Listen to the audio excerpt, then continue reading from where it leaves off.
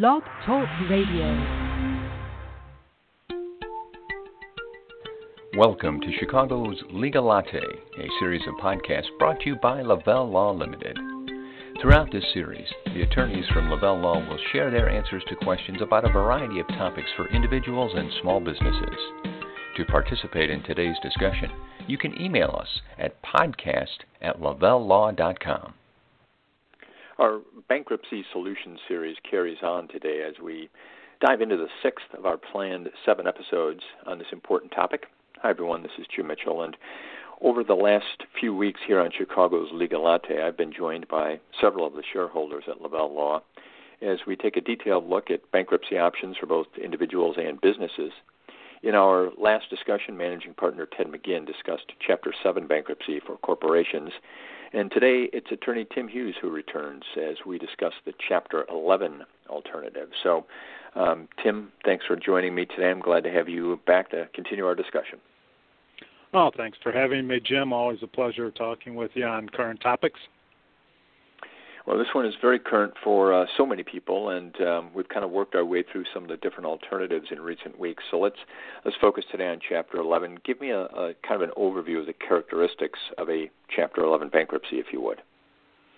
Well, Chapter 11 is akin to a Chapter 13 for individuals, and 11 can also be for individuals, but compared to the Chapter 7 for a corporation where it's the end of the company, the closing of the doors, and it's out of business, the Chapter 11 allows a company to hopefully move forward and reorganize and continue as a going concern.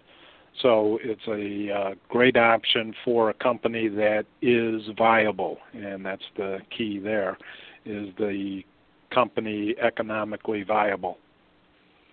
Okay, and we'll talk about that a little bit as we go on. But tell me a little bit what you mean when you say business reorganization. Sure, it's that a company is facing pressures from secured creditors, landlords,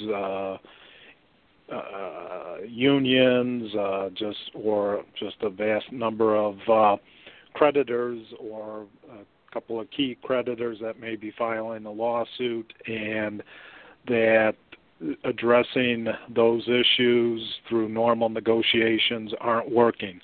A bankruptcy allows kind of for a cooling off period, that the debtor files for bankruptcy, gets some breathing room to propose a plan to the court and creditors to say how it can go forward and address the various claims that exist against it, or not an uncommon tool for Chapter 11 is to kind of convert to a 7 after a sale of some of its key assets so as to protect its going concern or core business, that doesn't lose value by being shut down immediately by outside pressures from creditors, that the bankruptcy court will give the debtor corporation some time to propose a plan, either to keep moving forward as the company itself or do a liquidation, but orderly and not through maybe a forced judicial sale at a state court level. So as a company is working on that plan and the court is considering it, I assume then that the business stays in operation during the process? Correct, yes. Last week, I think Ted talked to you about a Chapter 7 for a corporation that, before it files for Chapter 7, it turns off the lights and locks the door, and it puts up the out-of-business sign and then files Chapter 7, whereas the Chapter 11, it is moving forward as a operating entity, but under the protection of the bankruptcy court. Now, you mentioned the economic viability of the company looking forward. Tell me a little bit about that, and are there certain criteria that have to be met to actually qualify for a Chapter 11, and is that one of them? Yes, that it's got to be able to propose a plan that's going to satisfy its various creditors and convince the judge that it is in the best interest of the bankruptcy estate and creditors, that the plan proposed by the debtor, or occasionally other parties can propose a plan. If the debtor doesn't get the plan approved timely, then other parties can propose a plan of liquidation or Chapter 11 plan as a going concern through new management. And when you talk about the creditors in a Chapter 11, are they treated, equally? Are they all the same? And do they anticipate ultimately getting made whole on what's owed to them, or might it be a portion of what's owed to them through a Chapter 11? Creditors are divided into different categories depending upon their class. Secured is the highest type of creditor because they've got collateral interest, and then there would be priority and then general unsecured. But there can be classes broken out within each of those three categories depending upon the nature of the business and the debtor-creditor relationship that the debtor has with key creditors. Now, in that process as a creditor, explain to me, if you would, what a proof of claim is. A proof of claim is a way for a creditor to get paid. In a Chapter 11, if the debtor listed the creditor and put the right amount that is owed, then the party doesn't have to file a proof of claim. But if the party is not listed as a creditor or the amount is wrong, then they have to file a proof of claim, so that way their claim is put on record as to what is owed as of the petition date. That's the date that the debtor seeks bankruptcy protection from the bankruptcy court and files its petition with the court on that day, known as the petition date. I got the privilege of talking with Lavelle Law shareholder Tim Hughes today on this episode of Bankruptcy Solutions on the Chicago's Legal Latte series. Tim has been serving bankruptcy and tax clients for a good 30 years and has a tremendous wealth of knowledge in these areas of law.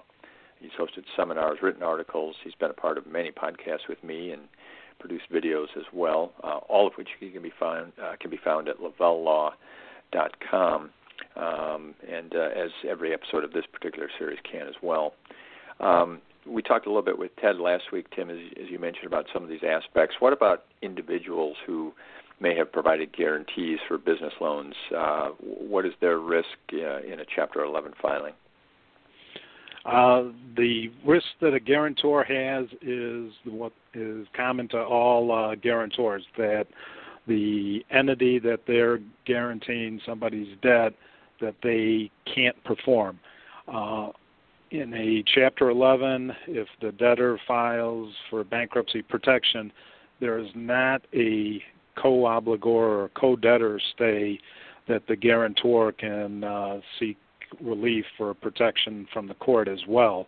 That an entity may look and say, hey, I'm not going to get fully paid from the debtor, therefore let's look in the file, see if there's a guarantor or guarantors, plural, and if so, we may only be getting 10 cents on the dollar from the debtor corporation, so the balance of the 90% of the claim, they're going to seek that balance from the guarantor or guarantors of the debtor's claim. You and I and some of your colleagues have talked over time about different ways of starting a business, the different business structures. As we talk today about potential bankruptcy plans, Chapter 11 in specific, are there individuals, either owners of the business or family members of the business or others, who might be exposed and responsible for some business debt in a bankruptcy? Yeah, in addition to the individuals that sign a personal guarantee for the corporation, there's possibility that through statute, an individual or individuals could be held responsible for the corporation's debt. Specifically, one that is most common is IRS and state taxes, that if a corporation has not been withholding and remitting sales tax or employment tax, then the state or the IRS can come after that, or not only the company, but also people who are deemed responsible individuals who are responsible for the collecting, accounting, and remittance of that employment tax and or sales tax.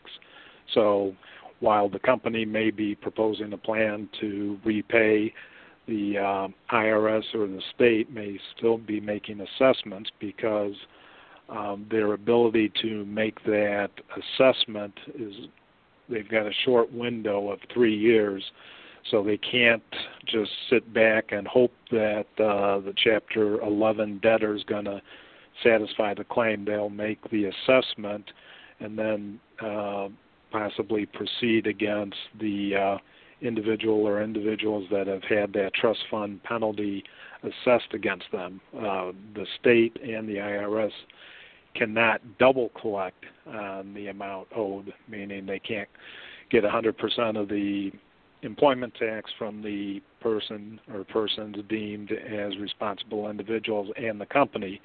Any collection from trust fund recovery penalty person A will be credited to trust fund recovery penalty person B, as well as the corporate.